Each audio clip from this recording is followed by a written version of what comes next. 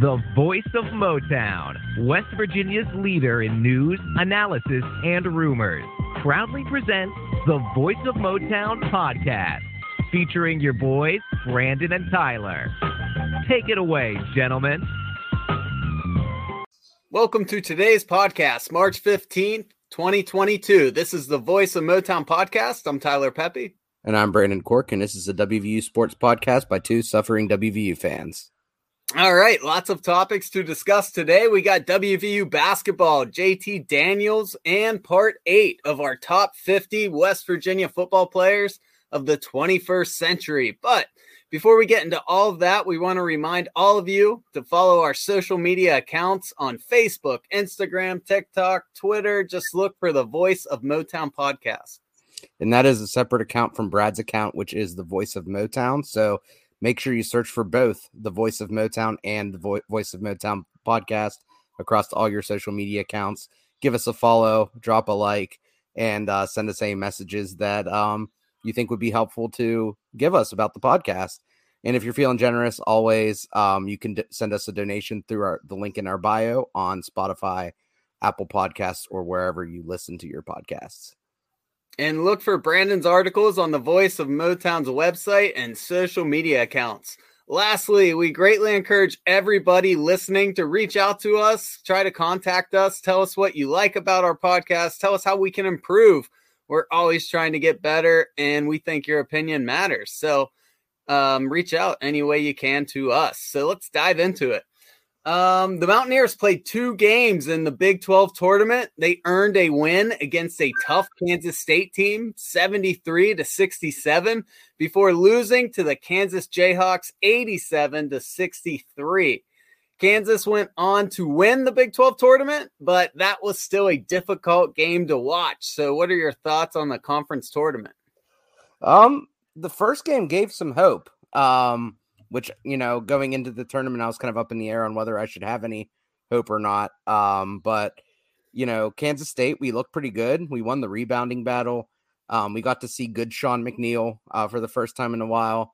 And we got to see Malik Curry continue his hot streak. Another positive thing from that game is we got to see WVU actually close out a game. The past 5 minutes of the game, WVU scored 12 points. Holding Kansas State to 7 points. Before that, about 5 minute mark, it was, I think, 61-60. So it was really encouraging to see WVU, finish a game off, because that's something we haven't seen in a while. We've seen a lot of kind of, either it's exhaustion or quitting there towards the end, or just not being able to find something that works. So that was really encouraging. Yeah, 100%. Yeah, the Kansas State game, I think a lot of people thought that was kind of a toss-up game. It could go either way. So I thought it was good that the seniors got to get one last win in a WVU uniform. Most West Virginia fans, I think if they were being realistic, didn't expect to come away with a win against Kansas. But as always, it's just hard to watch WVU get beat down like that, especially for a third time against Kansas. So that made it kind of tough, but after that game, the big storyline for Mountaineer fans was Coach Bob Huggins getting ejected 10 minutes into the Kansas game. Taz Sherman gets hacked by 3 Jayhawk defenders. Nothing gets called, so Taz says something to the referee and gets teed up. Coach Huggins gets frustrated, as I'm sure all of us were at that point, has some words with the referee, Doug Sermons, and he gets teed up as well. He continues jawing and receives a second technical, which is an automatic ejection. So I know referees have a lot of pride. It's a tough job to do. I try to be understanding watching them. I'm sure they don't like getting yelled at, just like anyone else. But the whole situation just seemed a little excessive to me. What do you think? Yeah, that was the most frustrating part of the tournament, was just seeing that ejection, because even though WVU was kind of getting pummeled at the time, I think they were down by almost 20, giving 6 free points to Kansas, who doesn't need it at the moment. And seeing how quick the ref was to throw Huggins out was just, it was completely discouraging. To be honest, I turned the game off immediately after that happened, because I couldn't watch it anymore. Because if WVU was going to make a comeback, Huggins would have to be on the bench.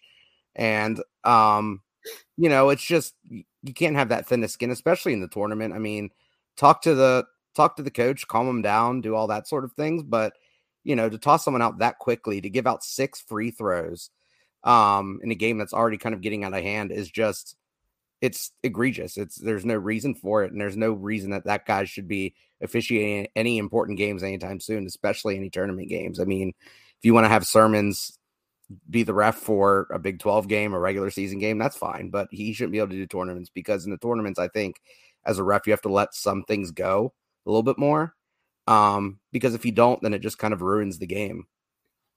Yeah, a lot of people were frustrated at that point because that was 10 minutes into the game, and WVU only had 4 points, I believe. So, and then they give Kansas 6 free throws. I feel like sometimes referees, of course, they're going to miss some easy calls, but they're going to miss easy calls. But you also have to be understanding that if you do miss a call, that people are going to be frustrated and say stuff. So.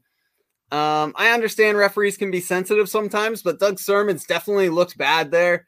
And did you know 6 years ago, Sermons had a very similar interaction with John Calipari? He threw Coach Calipari out 2 minutes into a game. So I didn't realize that. Yeah, I mean, I know it was awful. 6 years ago, but to throw a coach out 2 minutes into a game, that's not good. He has history of doing stuff like this. So obviously it's hard to get yelled at all the time, but these refs know what they're signing up for when they take these jobs. They need to understand that they aren't the show. People aren't tuning in to see how the refs perform. So Coach Huggins should not have been thrown out there. I don't think. Sermons missed an obvious call, and he should have been a man about it and just took a little verbal beating, which all of those refs do from time to time. Yeah, definitely. I mean, it's just games like that we've talked about it in previous episodes where the refs kind of either do too much or do too little. And it just kind of ruins the game. So I don't think there's much more to say about it than that. Yeah, I'm with you. Let's talk about how a couple players performed during the tournament, because it was interesting. We'll start off with Sean McNeil. He had a fantastic Kansas State game. He shot 7 for 10 and put up 21 points, without a doubt the player of the game. Unfortunately, Sean had a rough game against Kansas the very next night, going 1 for 9 and only scoring 3 points. And I think those two games kind of sum up McNeil's whole season, don't they? He's top performer one night and then completely disappears the next. Yeah, and I did some digging on that because it was kind of really interesting to see.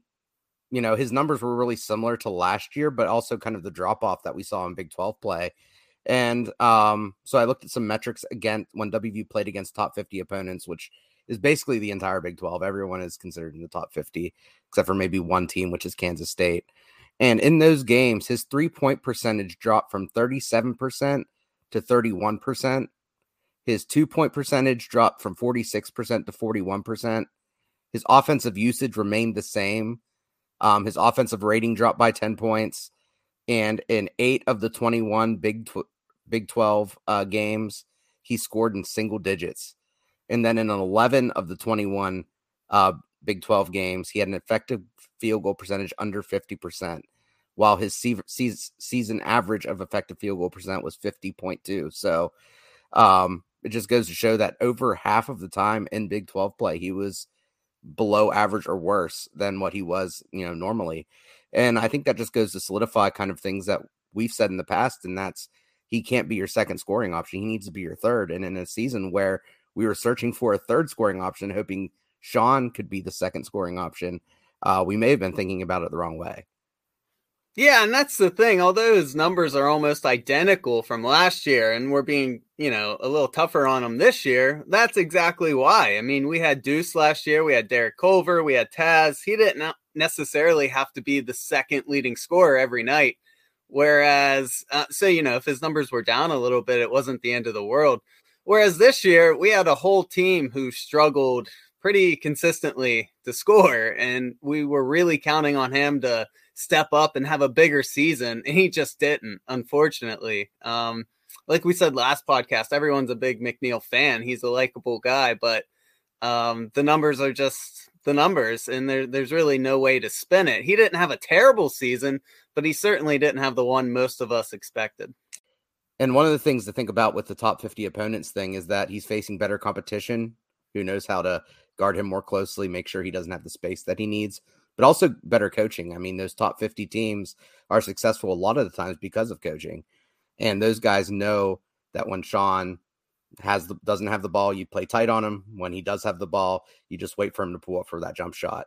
And I think it's important that if McNeil does come back, because he is eligible to come back for another year, that he works on, some more areas of his game. I know the one thing that he did a little bit during the regular season that we didn't see much of was, he had a little floater he was making from the free throw line that was going in. He seemed to be decent at finishing it around the rim. So working on those areas of his game, I think he could become more effective and make defenses play him a little bit different, because I think the book's out on him right now and he hasn't adapted to what teams are doing to him. Yeah, I couldn't agree more. And I hope he does come back because, for as many guys as we're losing, it would be nice to have a couple guys back that, are capable of giving you a lot of minutes and playing. So I'm rooting for him to come back, but I agree. If he does, hopefully he works on a couple little things that are clearly lacking, like dribbling all the way to the rim, not just 1-2 dribble and then pull up defense. But yeah, I mean, overall, he's a good player. It's just not the year we expected. Another guy I wanted to highlight was Malik Curry. He continued his hot streak to close out the season. He scored 17 points against Kansas State and 19 against Kansas. He shot 48% from the field and 94% from the line over those two games. His last 6 games as a Mountaineer were spectacular. He scored 109 points in that stretch. Wow. And that's 18 points per game over the last 6 games. It's really unfortunate that West Virginia didn't make it to a tournament of any kind, even if it was the CBI, because I kind of would have loved to see if he could have kept this going and maybe carried us deep into a tournament. I mean, who knows? He's been really fun to watch lately, and I just wish we had one more season with him. Oh, yeah. And I love the way that he adapted his game. I mean, early on in the season, he definitely seemed to be a guy who really wanted to go left and get to the rim. Then he made adjustments where he was pulling up from mid-range. He was getting more foul calls. He was being more creative on how he got to the rim. And, he just kind of exploded the past 6 games or so. In Big 12 play, he had 13 of 21 games in double-digit points, 7 of the last 10 in double digits. And, the one kind of thought experiment I wanted to do is if Curry played this way all Big 12, or not even all Big 12, but all season, what would happen with WVU's record? So what I did is I looked at the amount of points he scored per minute over the past 6 or 10 games, because that's kind of been his best stretch. And during his past 6 games, he's averaging 0.72 points per minute on 25 minutes per game. If we go back the past 10 games, he's averaging 0.59 points per minute on 20 minutes per game. And so what I did is I went through all the games of the season. I subtracted out the points he scored previously. Then I calculated if he played 25 minutes and scored 0.72 points, or played 25 minutes and scored 0.59 points, to see how many more wins WVU would get. So if he was scoring the way that he has been scoring the past 6 games, which is 0.72 points per minute over 25 minutes a game, WVU would have won 6 more games over the course of the season. If we step it down and be a little bit more realistic at the 0.59 points per minute on 25 minutes per game, which was his average over the past 10 games, WVU would have won 4 more games. So most of those games are Big 12 play, because we only lost 1 non-conference game, and that was against Marquette. And I think I think that would have become a win in both those scenarios. But still, if we get another 3 to 5 wins, we're at least an NIT team. We might even be on the bubble. Yeah, you're 100% right. And we're going to talk about Malik more later in the podcast, but he even said, he's kind of a slow starter. And so, like I said, that's why I wish we just had one more season with him. But unfortunately, it just is what it is. But it was fun to watch him play the final couple months of the year. Yeah, absolutely. So it's official. WVU's season is over because they were not selected to the NIT tournament. and athletic director Shane Lyons announced that they would not be participating in the CBI tournament. So it's unfortunate because I feel like they would have probably been invited to the CBI. West Virginia draws a lot of numbers, lots of eyeballs. So West Virginia competed in the CBI tournament back in 2019. So why not compete this year? The only reason I can think of is Shane Lyons doesn't want to pay the $50,000 entry fee. It's unfortunate to the seniors. You know, you could also argue that Coach Hugs wants to get out there and start recruiting, checking out junior college guys, getting ahead of everyone. But, you know, according to him, he wanted to keep playing. So I feel like this all came down to Shane Lyons. What do you think? Yeah, that's what it sounded like to me too. And, you know, I would have been okay with them doing the CBI. I definitely would have preferred the NIT, and I'm kind of okay with them not going to the CBI, even though it would have been good for the younger players. I'm still not sure how much the younger players would have played. So, but it definitely does sound like a Shane Lyons thing or something where Huggins kind of knew that Lyons would say no, and Huggins was kind of putting the pressure on Lyons. I don't know if there's any sort of conflict there or not. I know there was some rumors about some disagreements during Huggins' last contract negotiation that they had together. So not sure if there's any kind of sourness from there, but we could speculate all we want. And ultimately, we're not going to get into the tournament, but just kind of interesting to think about.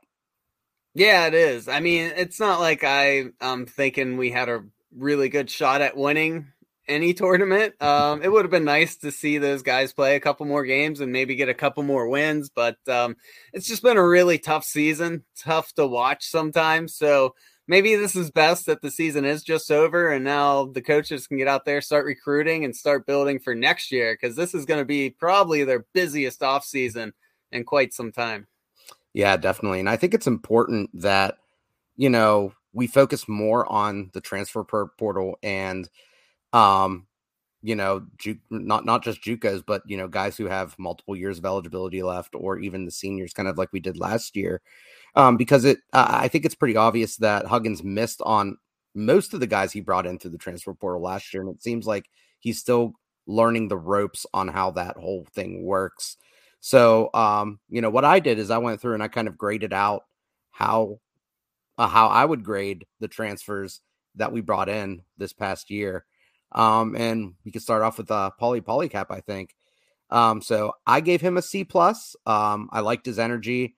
I wish he was like 2 or 3 inches taller. But, you know, I gave him a C+ because I think, you know, the first half of the season, he might have been in the D territory, but he really developed. And I think his offensive game started coming along there towards the end. His rebounding was inconsistent again, just because he was so undersized, being, you know, maybe 6'7". I know that's what he's listed at, but I'm dubious of it. But, you know, overall, I thought he was a nice player. Definitely not a Derek Culver replacement, but a nice hard-working player to bring off the bench. Yeah, I actually gave him the same exact grade, actually. So Pauly, he played 3 seasons at Manhattan and then 1 at DePaul before transferring here at WVU. The Big 12 is obviously a huge increase in competition there, and it pretty much showed in Pauly's numbers. His minutes and minutes and points per game, I should say, they took a big dip, only averaging close to 12 minutes and 3 points per game. He was never a huge rebounder, even before coming to Morgantown. I'm sure it had a lot to do with his size, like you were just talking about. His average rebounds per game before coming to West Virginia were close to 6 over a 4-year period. But during Polycap's lone season at WVU, he averaged 3.4 rebounds per game as a starting center. I mean, that's just not going to cut it. But I will give Pauly a lot of credit. His game seemed to improve during the final stretch of the season, and he played with a lot of passion. I mean, I don't think anyone's ever going to question his effort when he was out there. But like we said, overall, I also gave him a C+. He had an occasional decent game here and there, but his inconsistent scoring and lack of rebounds throughout the year just really hurt West Virginia underneath. Pauly just missed a lot of open shots too by the bucket. It wasn't like he couldn't get open. He just couldn't finish once he was right there. He would have been a nice player to relieve a dominant starter like a Derek Culver.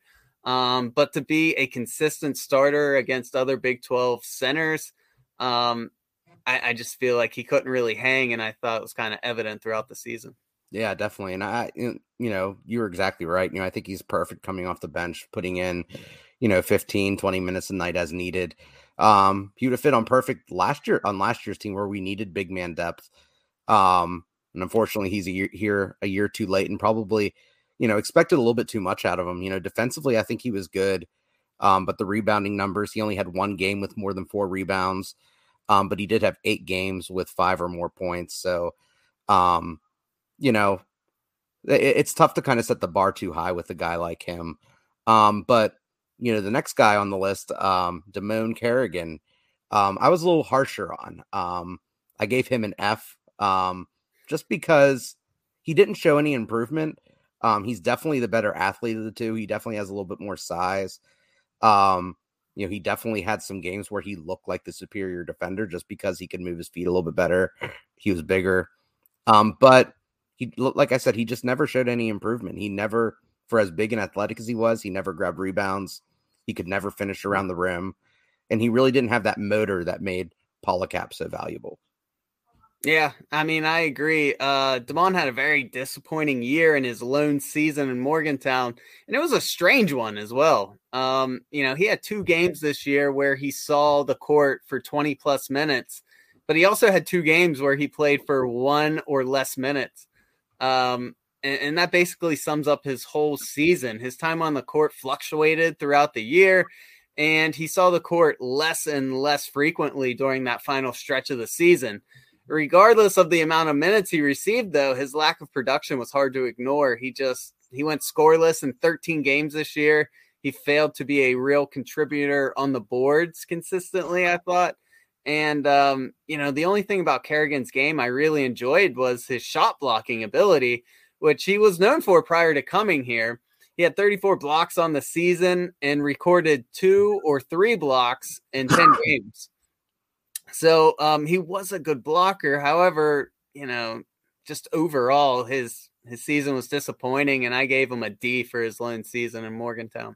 That's probably fairer than what I did. I think, part of it too was, you could see flashes of what he could do. I think if he, had a little bit more higher basketball IQ, he had more basketball skill. I mean, there were games where we were throwing alley-oops to him and he was soaring above people and finishing. And, that was early in the season. I'm like, okay, if he gets his legs underneath of him, that's something we haven't seen really since, maybe Konate. But it just never materialized. And, when you see someone who has the physical gifts, and I think, when Huggins alluded to those players during the regular season about how some people just aren't working hard enough, I think it had to be about Carrigan and guys like Carrigan where, you can see it, that there's something there, but it's hard to push someone who doesn't want to push themselves. Yeah, I kind of wondered that too, because Hugs kept talking about, there's certain guys who don't want to do what I say. They don't want to try hard. And, people would speculate who it was, but he never really came flat out and said who it was. But then you saw Carrigan's minutes really just disappear during that final stretch. And that kind of made me think, well, is it Carrigan's poor performance, or is this the guy Hugs keeps talking about who isn't trying? I don't know. It's hard to say. Definitely. And to finish this segment on a bright spot, Malik Curry, I gave him an A-. We just talked about him a little bit more in depth earlier, but just the scoring punch that he brought was super valuable. And I think that's something that Huggins has been really good about, finding guys who act as that 6th man type scorer, and Curry kind of took hold of that. I mean, that blanking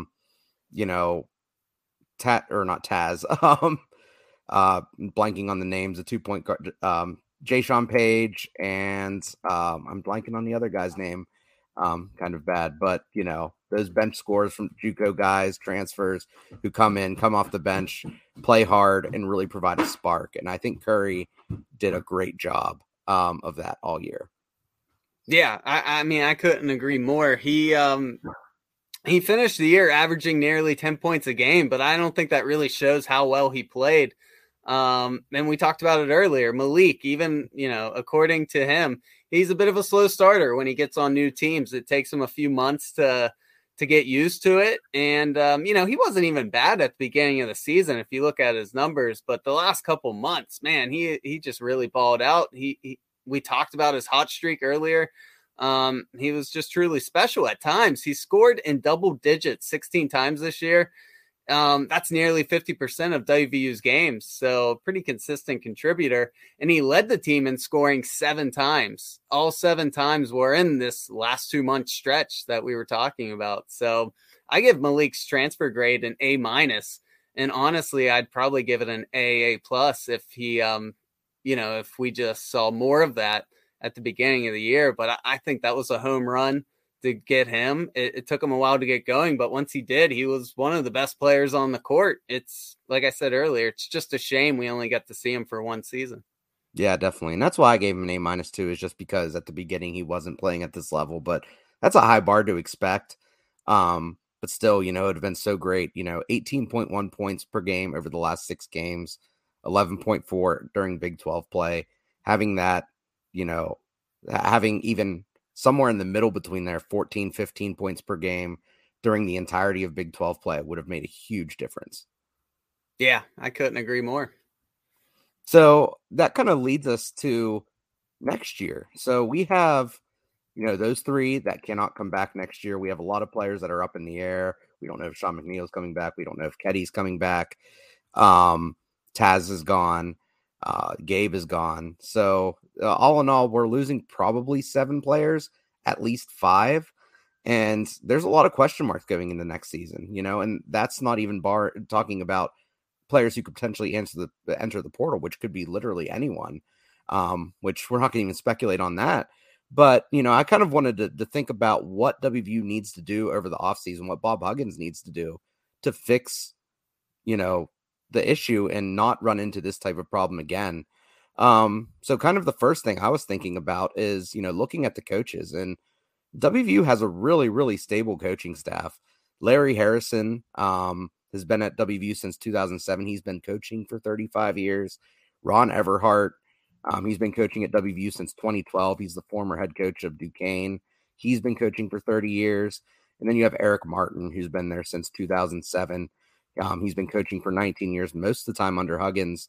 And he is more responsible for the big guys and their development. So, this is something that, I wonder if they shake it up a little bit. I'm not saying fire all 3, but, I think keeping someone like Larry Harrison around would make sense since he's a really good recruiter.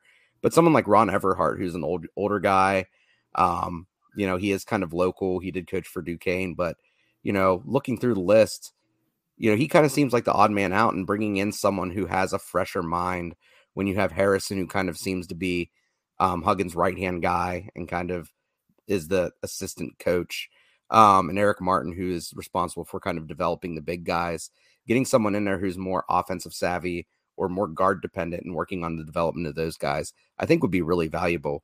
What do you think? Yeah, I couldn't agree more. And as we all know, Hugs is pretty loyal to his guys. So it's a tricky situation, but he could definitely, bring them all in and say, hey, I'm trying to shake this up, and maybe get a couple young, fresh minds who have new ideas to come in. And I mean, Hugs has connections. Maybe he could help whoever he's trying to gently push out into another coaching job. It's not like he's got to say, you're fired, go home, and, cut ties of a close relationship. But I couldn't agree more. I would love to see, at least one younger guy on the staff who can bring in fresh ideas. I mean, we all know how it is. If you just have the same ideas floating around year after year, you're not being innovative, whether you know it or not. You're just hearing the same stuff being parroted back to you constantly. It's good to get fresh minds, kind of like how Coach Brown just did over at football. Mm-hmm. He was big enough to admit, like, hey, we need to bring someone in who might have ideas that we don't have. And I think that's what Coach Hugs needs to do, because I think the youth might even communicate better with the players when things are going a little sour, like it seemed like they were at times this year. And I don't know. I just feel like even watching our offensive game on the court, it just seems stale and old. doesn't it? Like, it does Oh, not yeah. seem like these new ideas that you're seeing other teams have, new innovative offenses. So I think it would be nothing but a positive to maybe shake it up just a little bit. Yeah, definitely. And, I understand with Huggins and his, loyalty. I think that's great. But, like you said, getting some fresh eyes in there. And it doesn't have to be someone that Huggins is completely unfamiliar with either, and I hope it's a hire that Lions would let Huggins make, as he should. And that would even be someone, because, I don't see Larry Harrison, who's been coaching for 35 years. He's not Huggs' heir apparent, and I don't think Eric Martin is either, really. So even getting in someone, too, that you can kind of bring up under Huggins to be the next WVU basketball coach. And, if it's someone with some sort of ties to the state, would be even better. And I'm sure that there's some guys down there that, we aren't aware of, that we aren't even thinking of at this moment, that would be perfect for the job and to fit in and to bring in as potential, just the heir apparent to Huggins. I'm not saying like a Dana Holgerson to Bill Stewart sort of heir apparent, but like actually someone who is going to be sitting for a few years and learning under Huggins. Yeah, I couldn't agree more. And, most WVU fans want to see Coach Huggins be there as long as he can be and for as long as he wants. And I'm in that group, but it would be nice to start thinking about the future. Maybe, like you said, get a young guy in there who, Huggs can kind of start grooving to be the replacement down the road. Because if Huggs retired tomorrow, we would have to go completely outside of our coaching circle, which maybe isn't a bad thing, but, it wouldn't be the worst idea either to start moving something in place for, whatever may come down the road. Yeah. And if Huggins would retire tomorrow, I wonder if Beeline would come back. I think he's still looking for a job. I don't know. I mean, that would almost be too easy. But yeah, Beeline, he was a fun coach. And although, it was frustrating to watch his teams at certain times for certain reasons, he did have a really fun and innovative way of playing basketball. So definitely. So that kind of brings me to the next piece, and that's the players. I'll kind of let you kick this off to see what would you do if you had Huggins' ears and you wanted to give him guidance on what WVU needs for next year. So if I'm going out and looking for players who can transfer in and make impact this team immediately, I'm looking for a couple things. One, I'm looking for a tall, physical center who can rebound. I mean, we talked about Polycap and Kerrigan, and, they look good on paper to bring in, but neither one was really known as a force on the boards. And, it definitely hurt us for most part of the year. So I think without a doubt, Huggs needs to go out there and get a bona fide rebounder. He doesn't even have to be a scorer. It just has to be someone who can pull down close to 10 rebounds a game. He needs inside scoring, whether it's from a big guy or whether it's from a guard who gets to the hoop a lot, because we severely missed that this year, having to settle for, bad deep twos for most of the year. So get someone who's a good rim finisher, can get to the rim and kick it out, which leads me to the next one. We also need a point guard. I mean, this year you had good lockdown point guards like Keedy out there playing good tight defense. You had Malik, who was a good scorer when he got hot, but we never really had a good point guard who could distribute. I mean, Taz and Gabe, I feel like, were our best passers in getting guys open. And, your shooting guard and your like small guard / power forward probably shouldn't be your best passers. Right. I completely agree. And that's similar to what I have. I think for the point guard, I'm hoping that Kobe or Seth is that guy. I do think that it'd be nice to bring in someone who's a little bit more experienced if Huggins doesn't think they're that guy, because they both do have the size to play off ball too. So, if you could bring in someone who's definitely more of a distributor, obviously someone who has some size, because we saw what a pure distributor looked like with Jordan McCabe in the offense, where he was just a liability on defense. And as much as I, loved him, it was hard to play him for long stretches at a time. But yeah, I think at the top of my list, what I have is I want to get more wings, and big wings. I mean, like 6'5" or taller. I think that hurt us a lot this year when we had to, had so many guys out there that were that were 6'4" or shorter. And we also didn't have the big guys that could really do anything.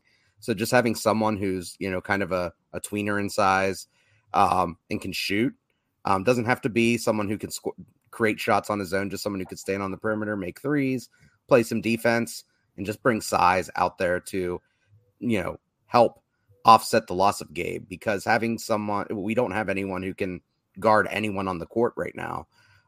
Maybe you can hope Bridges is that guy, but I'm not sure if defensively he can do what Gabe did. So Gabe with shooting, I think, would be, the top on my list. And then I agree with you 100% on the rebounding. We need a big guy, and we need someone who's skilled. I don't care if he can jump. I don't care, if he can run down the court and fast break. We just need someone who is a skilled big man who can post up, make some shots there, fundamental rebounder, maybe can pop out to the free throw line and hit some jumpers. That would be ideal. And I know Okonkwo is supposed to be, this really young, super high potential guy, but we're going to need more than just him, because we have basically all of our big men leaving. And Cottrell, I think, is a lot more comfortable around the perimeter. Now, maybe he develops more into someone who can play in the post a little bit more. We don't know about that, but it's definitely important to have someone who is a certified, rebounder who has done it before. And I think it's important that we do that through the portal if at all possible, because I want history of them doing it, not just potential. Yeah, I couldn't agree more. And even though I said, a tall guy who can rebound, I understand those guys aren't just growing on trees that you can just go to a buffet and pick out what you want there when you're going through the portal. It's not that easy, but it doesn't always have to be a 7-footer who's good at rebounding. I mean, look at like guys on Baylor's team. They're not giants, but they're great rebounders. And like I said before, Polycap and Kerrigan weren't really great rebounders. They were okay, but they weren't even great rebounders before they came to Morgantown. So, I mean, just go out there and look for someone who can just pull down boards, and then you can kind of scratch that off your list and then go fill in another need that we need. Yeah. And I even like what Oklahoma did with some of the smaller school guys. I think it was Graves, those brothers, where they were big and they could shoot a little bit. They may not have been the most physical post presence guys, but they brought something offensively that was hard to deal with. And I know it was hard for WVU to deal with. So that's why I remember them so much. But there's a lot of talent in those lower level schools, those lower level conferences. And, if someone's out in those conferences grabbing 15, 14 boards a game, you can bring them into the Big 12. And I guarantee you they're going to at least grab 8 boards a game. Because they just know how to do it. Rebounding is a skill. It's not something that, I think a lot of people think it could be taught, but it's something that, it seems like the all-time great rebounders just know how to rebound. I mean, Dennis Rodman, no one taught him how to rebound. He just knew how to do it. Yeah, just a nose for the ball. And of course you got to be aggressive. Rodman wasn't always the tallest guy, but man, he was always the most aggressive guy on the court. Absolutely. All right. You ready to talk about some football? Let's do it. All right. Former Georgia Bulldog and USC Trojan JT Daniels has announced he is in the transfer portal. It appears JT has narrowed his list down to 3 schools. We have Missouri, Oregon State, and West Virginia. He played 2 years at USC and most recently 2 years at Georgia. Daniels won a championship last year with the Bulldogs, but injuries have prevented him from becoming a clear-cut starter at Georgia. He has 2 years of eligibility left. So, how do you feel about the potential of getting a veteran like JT Daniels? I think he would be a perfect fit for WVU, honestly. I mean, if you look at his time at USC, he started as a true freshman, over 2,600 yards, 14 touchdowns, 10 interceptions. But his time at Georgia, it just seemed like there was so much promise there that, like you said, injuries derailed this past season. So he started out, as a backup, his first year at Georgia. And then he ended up taking over, went 4-0 as a starter, finished the season as a starter. And then the next season he started off, got hurt. And then Stetson Bennett, took over and never really kind of relinquished things. I think, Daniels went back in here and there towards the end of the season when Bennett was doing bad, but once Bennett got hot, it seemed like Daniels' time was done. So kind of that's when he decided to enter the transfer portal. But, during his times where he did start, he was 7-0 as a starter. Combined 1,953 yards, 17 touchdowns to only 5 interceptions during those 7 starts at Georgia. So he has the numbers. It seems like he's efficient. He's a good decision maker, and he's a winner. I understand it's a little bit easier to win on Georgia, but still, I like the pedigree, and I think the talent is there to be a really good quarterback, at least for one season. If he would come in here and ball out and leave, I'd be completely okay with that. Yeah, I'm with you. I think TJ Daniels could be a nice, gap filler between Doege and Nico, because obviously Nico has to earn that starting position, but I think a lot of people feel like it's going to be his job eventually at some point while he's in Morgantown. So JT, he's had a lot of injury issues over the course of his career, but bringing in a guy with a lot of experience can only help the young guys like Goose and Nico. If you ask me, he can teach them a lot. And since he's injured frequently, just in case he does go down with an injury, you got guys like Nico and Goose who can maybe fill in, and maybe that's when they take over the starting position. Yeah. And I think Daniels is much more like a Will Grier than an Austin Kendall, because Austin Kendall just sat for all those years at Oklahoma. Grier played a year and showed that he could do it before he got that suspension. And I think that's what Daniels is kind of like too. He's shown that he can play at this level. He just needs a team that will take him and let him take the reins. And I think, Harrell's familiarity with him and that offense, I think that would be great. And I think, even though we did lose some receivers, I still think that we have some good receiving talent out there. I'll never get off the Caden Prather train, and having a good quarterback to throw to someone like him is great. And we still have Bryce Ford Wheaton, so we can't forget about him. And, he had a really solid season last year as well. So I think the tools are there. I think our offensive line is slowly getting figured out. We have some talent at the running back position. We just need a quarterback. And, as great it would be to see Nico starting as a true freshman and, going through the peaks and valleys that come with that, I would much rather have JT Daniels come in and give us at least one good year. And I'm willing to wait on Nico. So I'd rather win now. Yeah, you nailed it. JT, he's already thrown for almost 5,000 yards, 32 touchdowns in his career. So he has a lot of knowledge. And plus, like I said, he can share that knowledge with these younger guys who are the future. I'm sure he's looking for a school who's going to almost, guarantee a starting position, since he's already been to a few schools. But he's a guy who can really push those guys. And here's the thing. We're talking about this. We were talking about this the other day. It's just a new NCAA with the transfer portal and NILs. Nobody has it figured out. And coaches are still getting used to it. So 3 years ago, no one would be worried about Nico leaving, and Daniels would be a no-brainer to bring in. But now coaches have to be worried about scaring off players. Competition used to be a good thing. Now you got to kind of be more strategic about it. So who knows what the right answer is? Coaches just have to think 3 moves ahead now. It seems like it's chess instead of checkers anymore in the new NCAA. Yeah, and I think, even if it would come at the expense of Nico, as excited as I am for him, I think Daniels is such kind of like a sure thing, and at least as close as you can get despite the injury history. And, with all the players transferring kind of as quickly as they do, if we would lose Nico eventually, there's going to be more quarterbacks in the portal, just like JT Daniels down the line, because all these, you look at these big schools, Ohio State, Alabama, USC, Oklahoma, they're taking, it seems like a 5-star quarterback a year. Where are those guys going? Not all of them are sitting there for 4 years waiting for the job.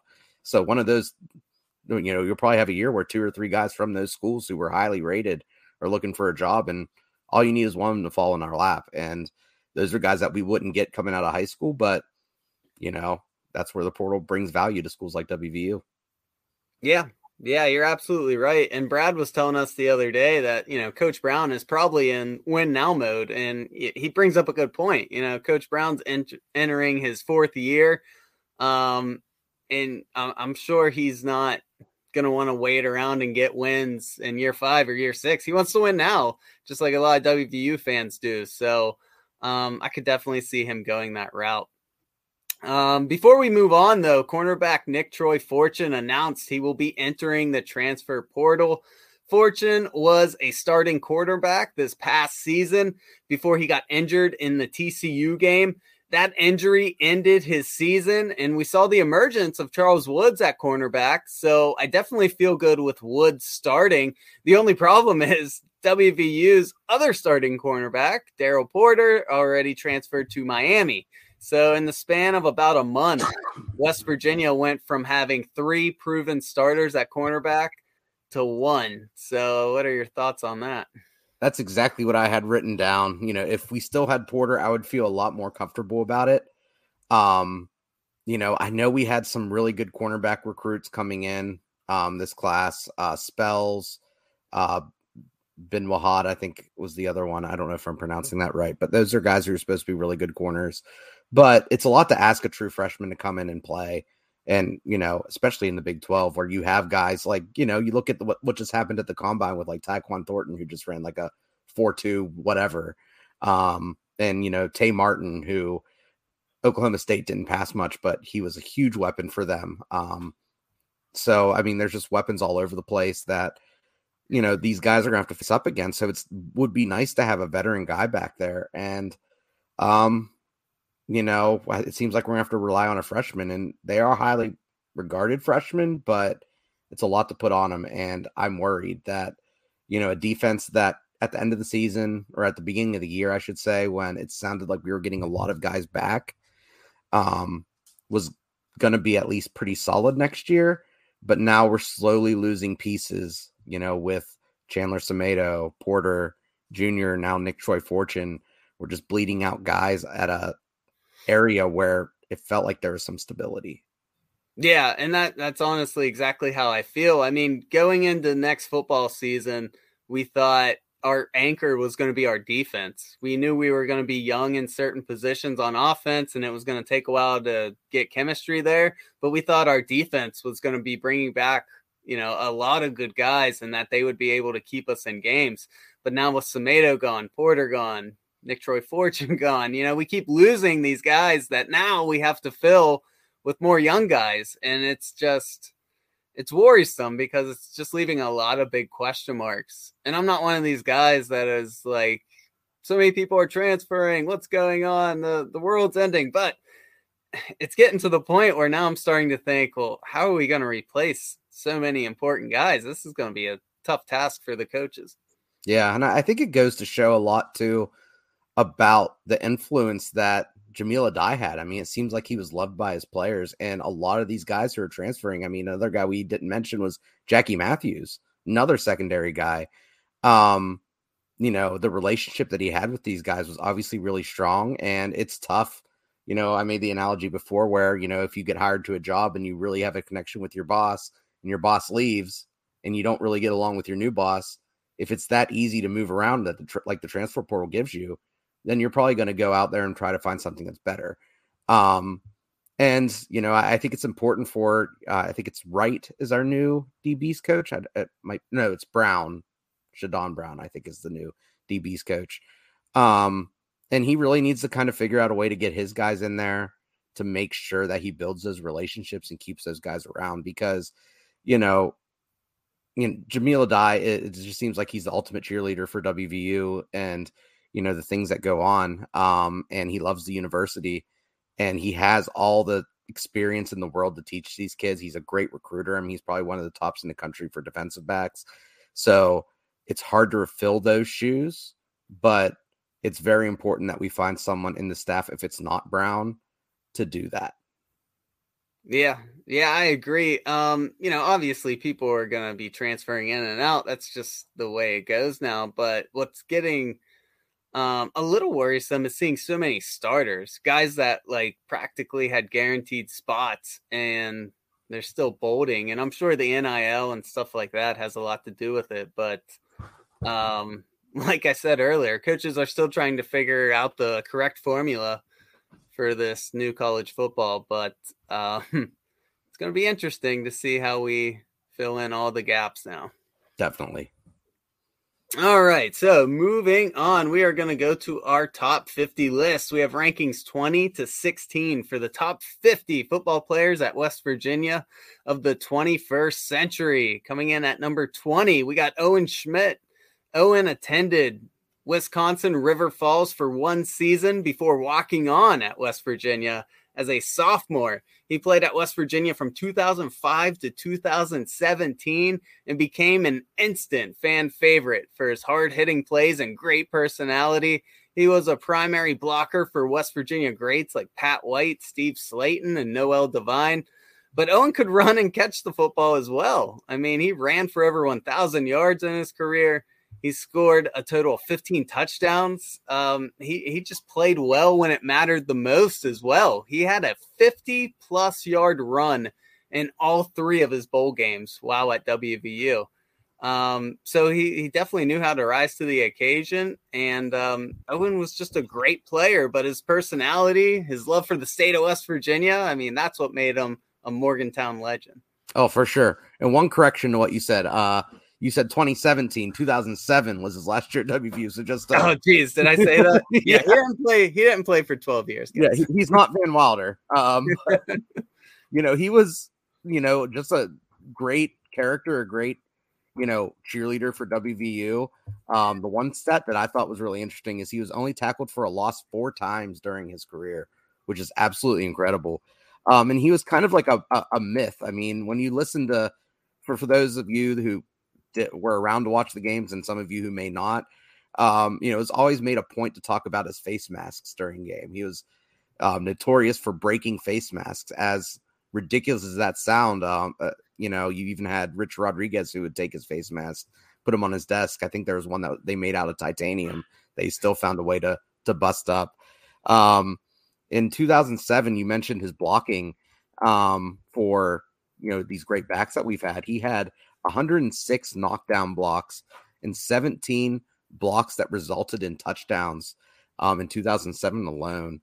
And that's kind of where he got the, that blocking, the hits, the physicality, and those big runs that you mentioned kind of got him the moniker, the runaway beer truck. So that was kind of the way that he was remembered. And, he did get some accolades over his time.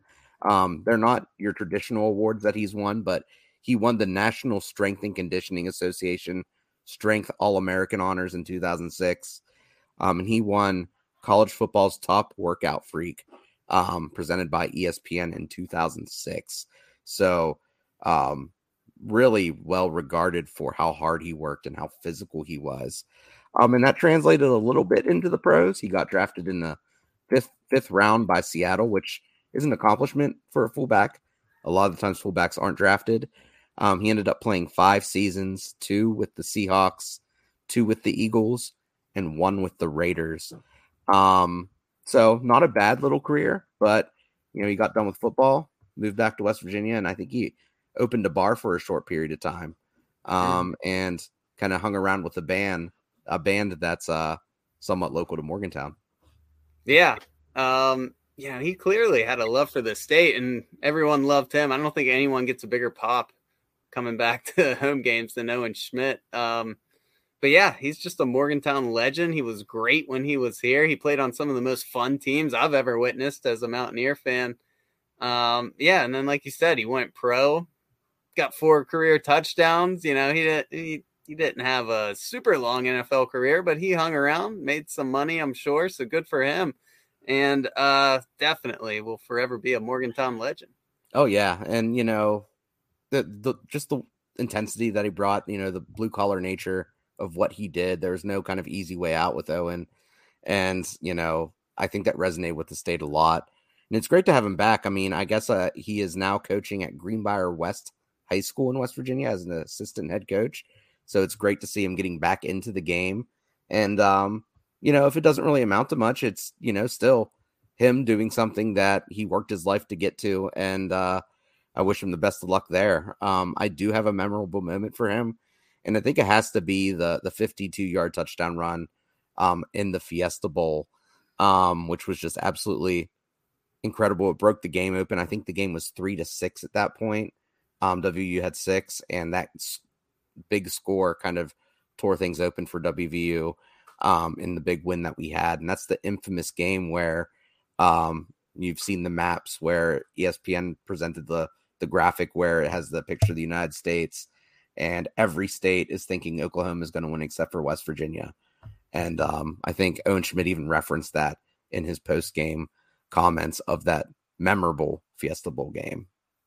Yeah, one of the most memorable post-game, interviews too. Just him crying, knowing that was going to be his last game for West Virginia.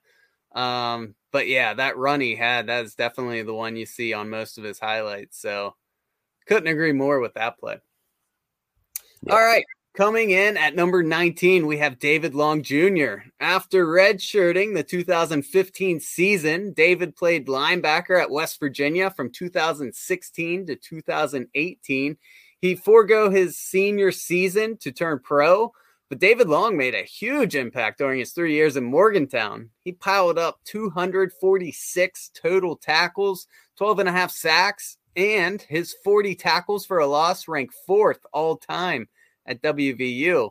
During his junior season, David earned the Big 12 Defensive Player of the Year award, first team All Big 12, and second team All American. It doesn't really get much better than all of those accolades right there. So he was drafted in the 6th round by Tennessee, and you can now catch David Long starting at linebacker for the Titans on Sundays. Oh, yeah. And, it's just amazing what he did really in 2 years of starting. I mean, he left early to go pro, and, he had like you said, the 4th most tackles for a loss in WVU history. He also tied for the most tackles for a loss in a single season all time. I don't know if that still stands. It might, where he had 19 and a half tackles for a loss in his junior year. And what was incredible about that junior year is he also had 108 tackles, 7 sacks, 4 pass deflections, and 2 forced fumbles. His tackles for a loss were 1st in the Big 12, 7th in the nation. His 108 tackles were 2nd in the Big 12, 7th in the nation. And he led the team in tackles for a loss, and sacks. That just goes to show how important David Long was to that team. And, he had a kind of unique style too. I don't have a memorable play for him, but he was someone that if you watched him, he was a smaller guy. He was, 5'11", like 210, 215 pounds, but he would engage with these bigger guys and kind of hide behind them and then just shoot out from nowhere. I mean, I was rewatching highlights of him today, and sometimes you don't even see where he's coming from, and then he just shoots out and grabs their legs and takes guys down. He wasn't one of those big headhunters. He was someone who was a smart tackler. He knew if you stop the legs, you stop the ball, and he was fantastic at it. A sure tackler, extremely disruptive, and definitely one of the best linebackers at WVU probably of all time. Yeah, 100%. His career sacks ranked 17th all time at West Virginia. And, that's not even really what he was known for. So, I mean, he was just so talented. He's all over the record books, even on, stuff that you don't even think about when you hear the name David Long. I wish we had one more season with him, but he definitely made the right decision to go pro. It's worked out for him. But, as I was researching him, I started to think, when you think about the Holgorsen era, you really only think about offense, but, hats off to Tony Gibson for really coaching up some great and memorable defensive players who keep popping up on this list. And a lot of them made it to the NFL. So statistically, their defenses weren't always, ranked real high, but they produced some really great Mountaineers. Oh, yeah, definitely. And I think, not to get too off topic, but I think that Holgorsen and Gibson and that whole group, they were so great at developing pros. Even if the pros didn't end up turning great, it was awesome to watch the draft and actually hear Mountaineer players get their name called, because it seemed like for the longest time, at least growing up, you'd maybe get one guy every 2 or 3 years. And, for someone who's big into playing video games, it was weird playing Madden and trying to find a team that had a Mountaineer on it that you could play around with. Nowadays, it's a lot easier. And, it seems like that kind of culture changed with Holgorsen and Gibson. And, I'm hoping Neil Brown and his staff can kind of get that train rolling again, because, it's just fun as a fan. It's not important to get players to go pro. It's better to win, but I can't complain about seeing these former Mountaineers have success. Yeah, 100%. I couldn't agree more. Coming in at number 18, we have Chris Henry. Chris Henry played at West Virginia from 2003 to 2004. In those 2 seasons, Chris totaled over 1,800 yards and 22 touchdowns, which is 5th most all time at West Virginia.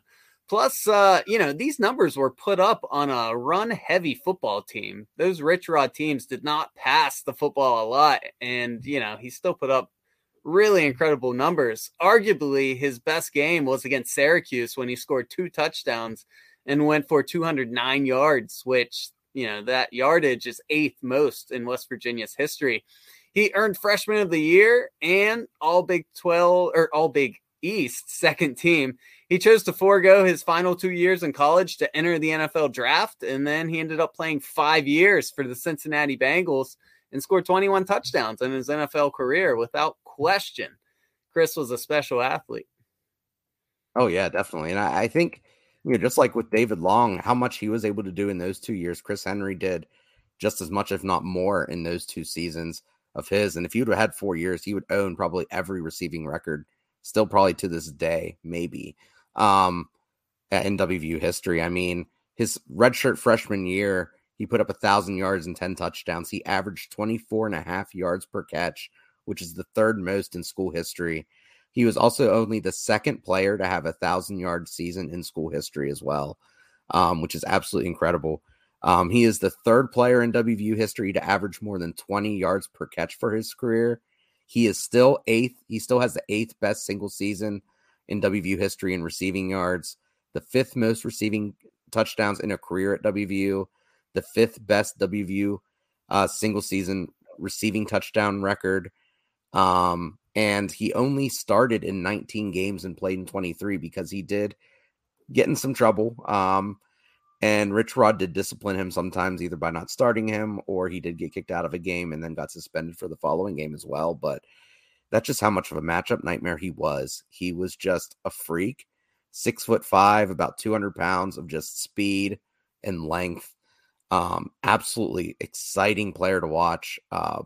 Probably one of my favorite receivers to watch just because he was so special. Yeah, 100%. I mean, just a fantastic football player. His story did have a tragic ending. He sadly passed away after falling off the back of a moving truck. He had a lot of controversy throughout his career. You mentioned some of it, but I don't think anyone expected his story to end the way it did. Yeah, definitely. I think he was still under contract with the Bengals whenever it happened. He was only 26 years old, passed away in 2009, and he did get in trouble in the NFL off and on for legal and drug issues. And I was reading that he was actually the first player. He is believed to be the first active NFL player to be diagnosed with CTE. So, it's just terrible to see someone's life end that young.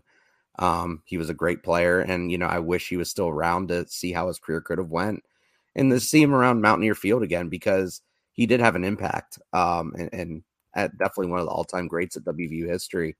Kind of maybe a positive spin to put on things is that after he did pass, his organs were donated, and he was able to save the lives of 4 different people through the donation of his organs. So, through the bad, maybe you can see some good there.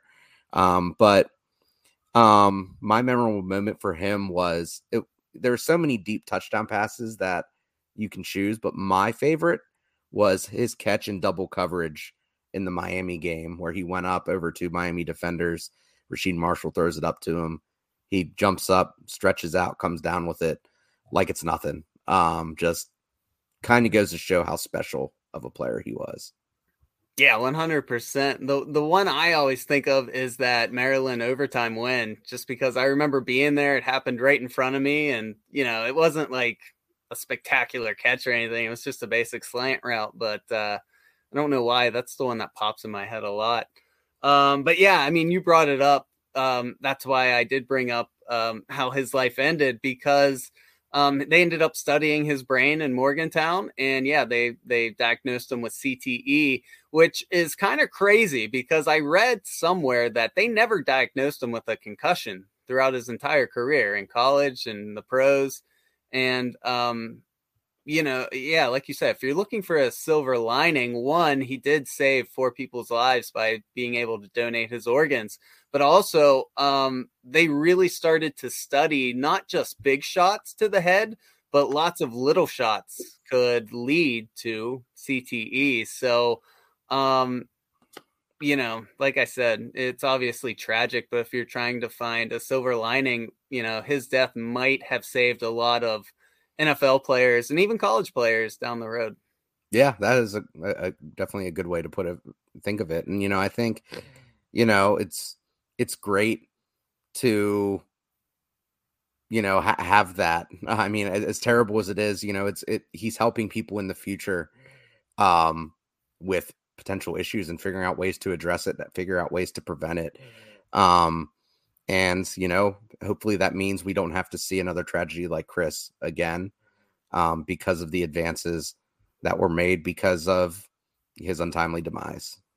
Yeah, I couldn't agree more. But shout out to Chris Henry. He was a great Mountaineer. Moving on to number 17, we got Will Grier. Will Grier played at Florida before transferring to West Virginia. He played for the Mountaineers from 2017 to 2018. And in just 2 seasons, Grier threw for over 7,300 yards, which is third most all time at WVU. And he threw for 71 touchdowns, which is second only behind Geno Smith.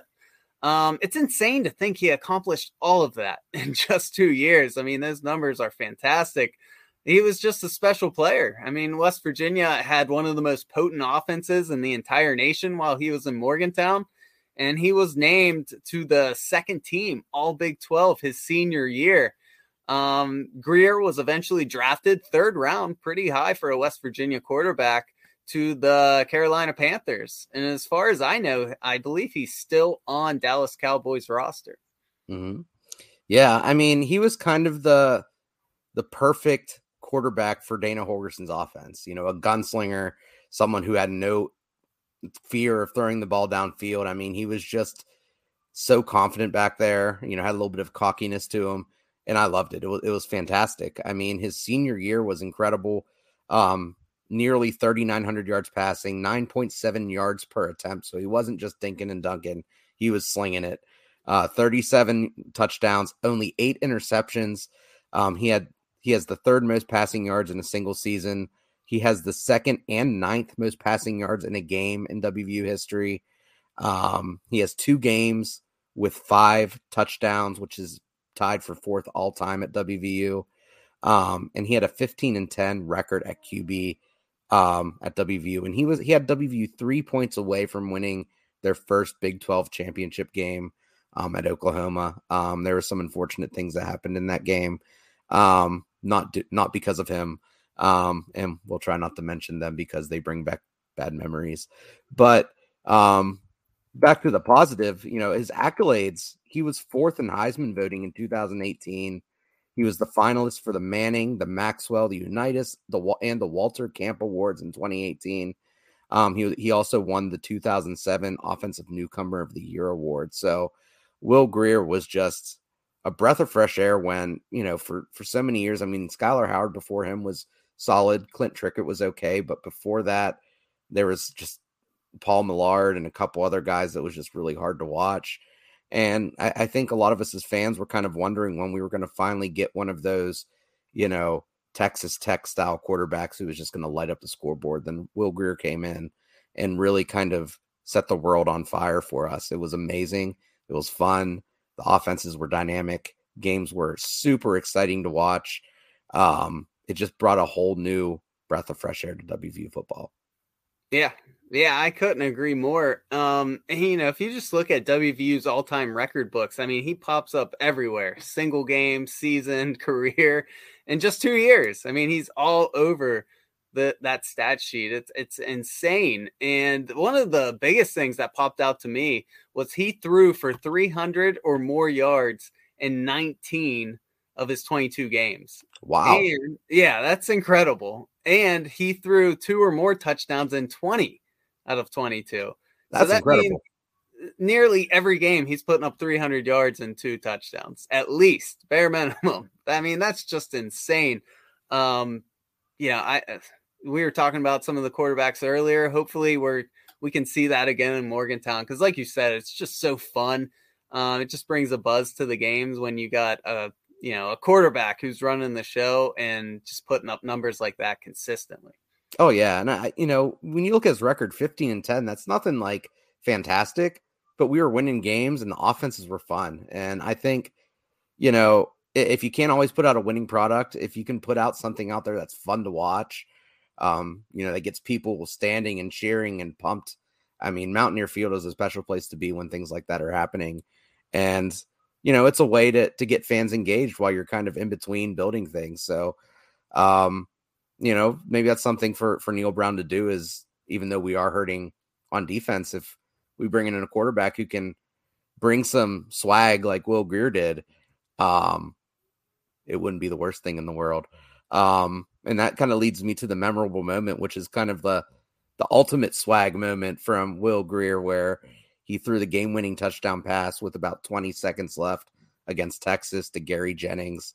I think that was the infamous horns down game, which still goes on to this day.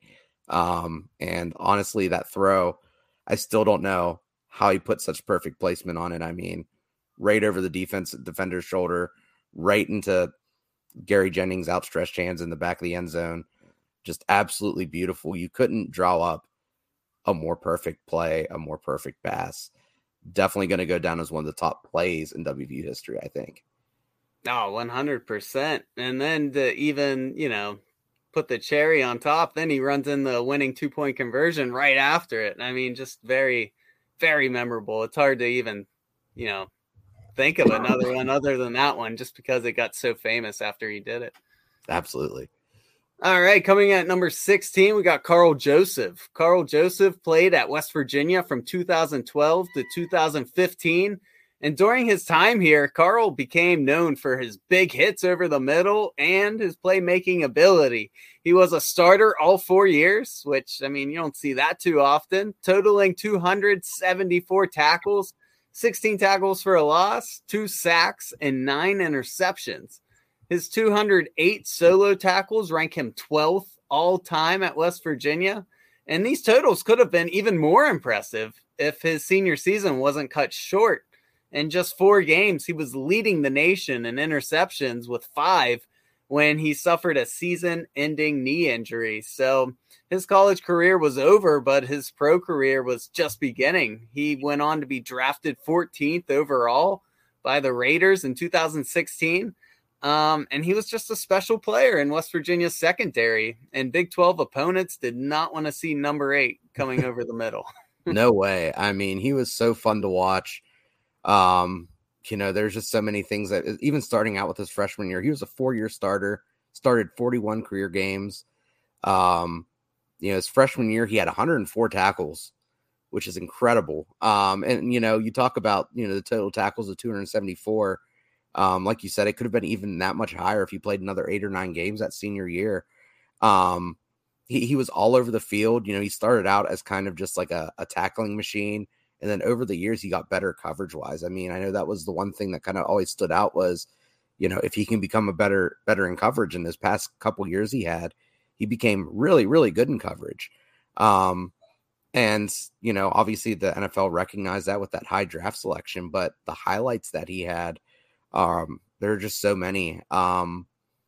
He was just a really special player, and his hits hurt. I mean, there are clips that you can look up. I know there's one that comes to mind where he hit the Texas guy. That isn't the one I have my memorable play, because that one might kind of be borderline illegal nowadays. But for my memorable play, I had the play where Oklahoma was in the red zone. They dumped the pass off to the receiver, and Carl Joseph picks up the guy and basically throws him down. For people who haven't seen Carl Joseph, for the younger crowd, if any of you are listening, you're probably picturing some 6'4", 230-pound monster, but it's quite the opposite. Carl Joseph was about 5'10", 200 pounds of just solid muscle. And he was, there are plays where he was engaged with like an offensive lineman and pushing them backwards. There are plays where he's meeting like a 220-pound running back in the hole and knocking him backwards. He was just a freak for his size. Really a sight to behold. Yeah, 100%. And even, he was first team All Big 12 his junior season as a junior. And no doubt he was on his way to doing it again his senior year before that injury. So, he was probably, I would say, top 2, top 3 best secondary player we've had in the past decade. So special player. And like we said earlier, a 4-year starter in the secondary, you just don't see that often because secondary, you got to have a lot of knowledge as, what's going in motion, what's happening. It's not as easy as just maybe lining up on the line and just, hitting who's in front of you. So for him to not only be that skilled, but that intelligent to play all 4 years and put up big numbers, just what an athlete. Huge credit to him.